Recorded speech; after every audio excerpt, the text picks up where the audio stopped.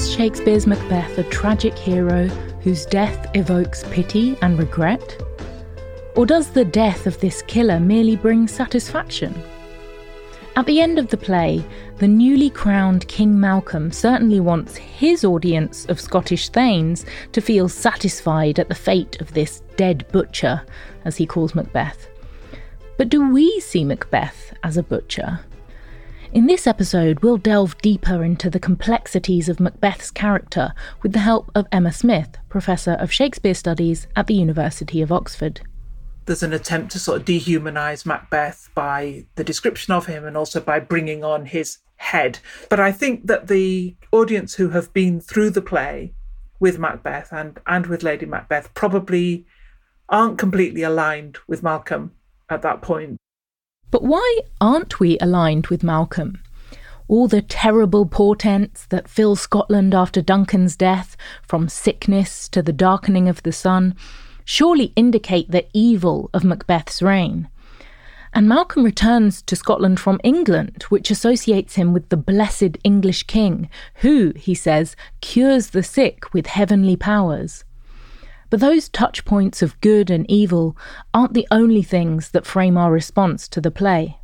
And the theatre does allow us, is a place where we can investigate our ethical positions or our moral positions, but it also is a way of bypassing them in favour of a different set of values, which are to do with entertainment and, vicariously doing the wrong thing or imagining what it would be like to step outside the moral boundaries that we have all the rest of the time. With Macbeth, Shakespeare imagines violating the most absolute moral boundaries you could imagine. Killing your king, killing your family, killing your closest friend, and killing a child. And so Shakespeare almost sets himself a challenge as an artist. How can you depict someone committing the most inhumane crimes imaginable and still show him as human? You do it by getting close to him. The play does present us with a character who seems absolutely good, King Duncan, whose virtues, says Macbeth, will plead like angels trumpet-tongued against the deep damnation of his taking off. And yet, we don't really sympathise with Duncan because the play doesn't bring us close to him. It puts us at a distance from that character, and we're at a distance from Duncan. We don't share his view of the world. By contrast, the play keeps us close to Macbeth the whole time. We hear his most intimate thoughts in his speeches and soliloquies. We see the world through his eyes. But what I really think is fascinating about that is that Shakespeare's response to the gunpowder plot is really to think, what would it be like to have killed the king? He isn't sort of casting blame. He isn't making the regicide, the king killer, into a sort of demon or a monster or something that you can't understand. He wants to try and get inside their head and see what it's like to be them. And it's quite hard to demonize or to be absolutely black and white about somebody who you've been alongside or really well. If you're up close with people or you're inside their mind, it's a little bit harder to judge, maybe to be judgmental. And I think that's what Shakespeare gives us. Shakespeare shows us how Macbeth responds to a whole host of different characters. Duncan, Banquo, the witches, Lady Macbeth, the physician. Each of these interactions reveals more about his character and situation. When Lady Macbeth is troubled by dark memories in her sleep, Macbeth asks her physician, "Canst thou not minister to a mind diseased, pluck from the memory a rooted sorrow that weighs upon the heart?" We sense here that he's talking about himself as much as his wife. And, of course, we see Macbeth on stage alone, bearing the innermost thoughts of his mind. And what we see isn't a demon. It's a man whose demons haunt him. He hears voices, he sees ghosts, and his own thoughts seem to turn against him. "Oh, full of scorpions is my mind," he says to his wife after Duncan is dead. After the first murder, Shakespeare doesn't allow Macbeth a moment's peace. He gives us a Macbeth who is never comfortable in what he has done, never self-congratulatory, always anxious, haunted, worried, desperately trying to run to stand still. That there is a pathos about that, a real pathos about it. That pathos, that sense of pity or sadness that the audience feels for Macbeth, comes across most clearly near the end of the play. Shortly before he dies, Macbeth has a poignant awareness of the good things he has lost. Comparing his life to a withered leaf, he says, "That which should accompany old age, as honour, love, obedience, troops of friends, I must not look to have."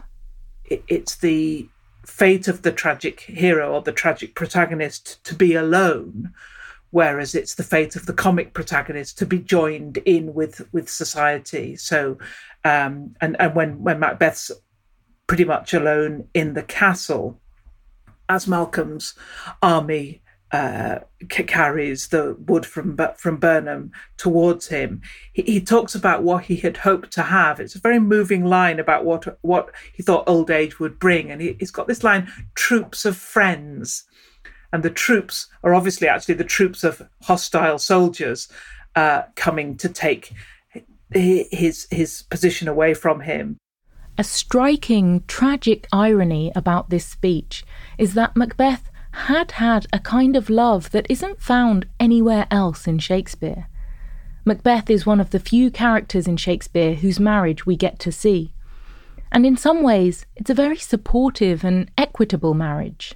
Some of the powerful ways I think Shakespeare shows the relationship between Macbeth and Lady Macbeth in the early, at the end of Act 1 and in Act 2, is as real equals, kind of coevals in this plot, and that's a very striking feature of the way he understands the relationship. My dearest partner of greatness, he calls her, and one uncomfortable element of the play, I suppose, is that this is the most equal relationship, marital relationship between men and women that perhaps the plays ever depict.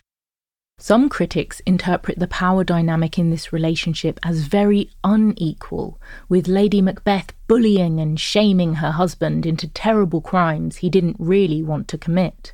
So there's a way of seeing Lady Macbeth as the power behind the throne, the person who really forces Macbeth into an action that he otherwise wouldn't have taken. But there's another way of seeing Lady Macbeth. When the couple discuss Duncan's murder, it looks as though Lady Macbeth is the one embracing the idea and Macbeth is only raising objections. But Lady Macbeth may be sensing what her husband is thinking and not saying, and encouraging those unspoken thoughts in exactly the way Macbeth wants them encouraged. And, after all, it is ultimately Macbeth's greatness that she supports. She never says she wants to be queen herself. And I sort of really encourage people to do that and to look at the way they've been presented in performance. Because one alternative, I think, is that they show a couple who are very, very intuitively able to switch roles, to back each other up when needed, to express weakness and to have it reassured. But it's a kind of interesting way to push back against the other reading, which I think is the reading which has given rise to really misogynistic ideas about Lady Macbeth, that she is more bloodthirsty, more culpable than her husband, and that somehow, she is the great sort of mythic, monstrous woman that emerges from the play. I don't really see her like that. And it's hard to argue that it's only Lady Macbeth's ambition and cruelty that propel Macbeth into crime when he commits all his later crimes without her knowledge or help. In fact, he deliberately distances himself from her as the play goes on, and that may be the root of her tragedy. But it's an interesting question in that scene whether Lady Macbeth is, as is often said, broken by guilt about the murder of Duncan, or whether she isn't also broken by grief at the loss of her husband. So it's not that she can't cope with her role at his side and encouraging him, it's that she can't cope without it. Of course, the play is also dominated by the Macbeths' sense of guilt and horror over their crimes. The effect of guilt and grief is a central theme of the play. As we mentioned in the first episode, Macbeth isn't about the long train of decisions leading up to an event, it's about the long train of consequences afterwards. And Shakespeare depicts those consequences at every level of the play, from the largest structures of plot to the very smallest of words. When Macbeth gives his first extended speech about the possibility of killing Duncan, he doesn't talk about the killing of my kinsman or the murder of the king. He talks about it. If it were done when 'tis done, then 'twere well it were done quickly. Likewise, Lady Macbeth tells us that her husband is on his way to murder the king by saying, he is about it, meaning he's going about it, he's doing it. After the murder, Macbeth refuses to go back to Duncan's chamber to return the bloody daggers, as Lady Macbeth demands, because, he says, "Lecompte again I dare not." Both Macbeth and Lady Macbeth plead that their crime will be hidden from heaven. And their language is a way of hiding it from themselves, refusing to name it, refusing to think about it, so that guilt will not overpower them with the horror of what they have done. They also constantly use the words done and deed to refer to the murder. The repetition of these words seems to perform on a micro level the larger themes of equivocation and guilt that animate the play. It's as if these actions, these done deeds, will somehow be absolved of their bloody horror if they are not named or described. And that sense that, I think it's a really good sort of tip about Shakespeare more generally, that often the larger themes of the play that we see in the interaction between characters or the way the plot works, often we can really sort of focus those right back down on the way adjectives and nouns work, or the way the syntax of lines work. And so we can get the sense that the play is aligned from its smallest details to its largest kind of structure. One of the words we keep getting in its different forms is do, done, deed. That's as characters, particularly Macbeth and Lady Macbeth, try to suppress thought, I guess, into action and say all that matters is what we do. It's the lexical equivalent, it's the verbal equivalent of Lady Macbeth says, when Lady Macbeth says, "A little water clears us of this deed." She says, the deed is the word there, but she's saying, we just need to do something practical, and it's fine. Stop thinking about it. Stop going on about it. And there's an attempt to do that throughout with this kind of emphasis, and I guess that's related to the absence of nouns and the substitution of pronouns where nouns have not been specified. There's a moment when the witches ask each other, "What is't you do? A deed without a name." And that deed without a name feels as if it's it governs a lot of the language of the play. It can't be spoken. Words can't be spoken to describe the murder of Duncan. Language is sort of inadequate to approach what's happening. Macbeth can't say to himself what he's doing. Which brings us to a central mystery of the play. If Macbeth is so horrified at the idea of killing the king that he can't even name the act, how does he actually do it? Why people do things, what makes things happen, is one of the larger questions that the play asks. One of the dominant questions it raises for me is a question about why things happen. why do things work out the way they do, or why do people commit certain kinds of actions? So it's really interested in things we're still interested in.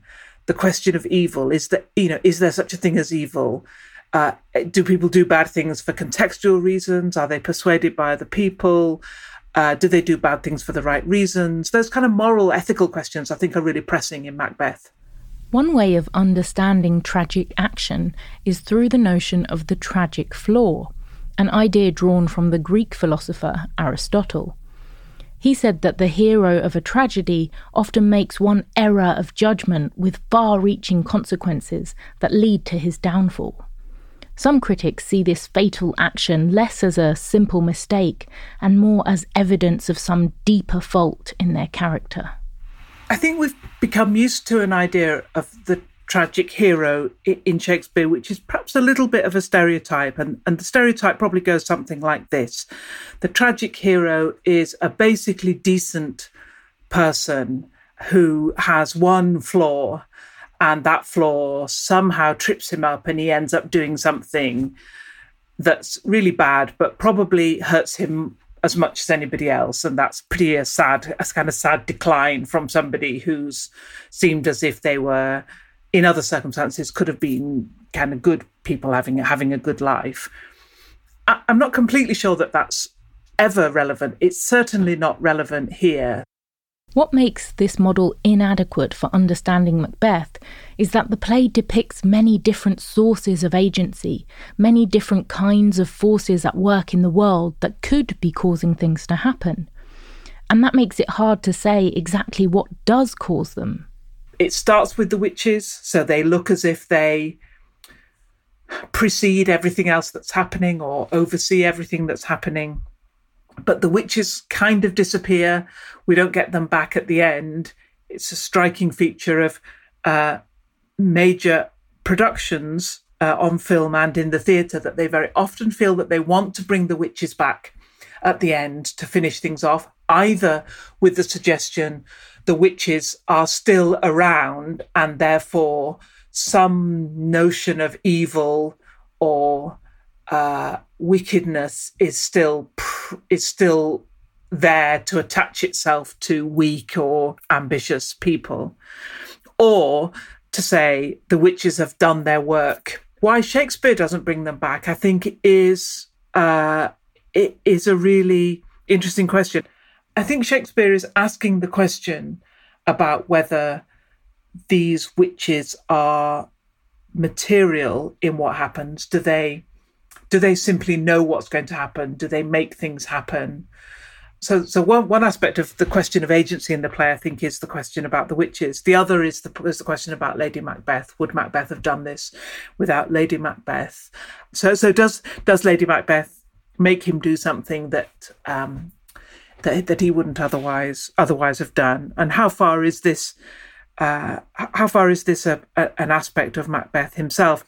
I think when Macbeth uses in his first soliloquy the idea of vaulting ambition, that certainly is a part, perhaps that's obviously a part of his initial motivation, but it doesn't really seem to explain, it's not sufficient sort of psychologically or situationally perhaps to explain what happens after that. I think my take on this play is that it really embodies the qualities I most value about Shakespeare's drama. I think it's a really interrogative play. So I think it asks loads of questions. I think it asks the question, would Macbeth have done this without the witches? Would he have done this without Lady Macbeth?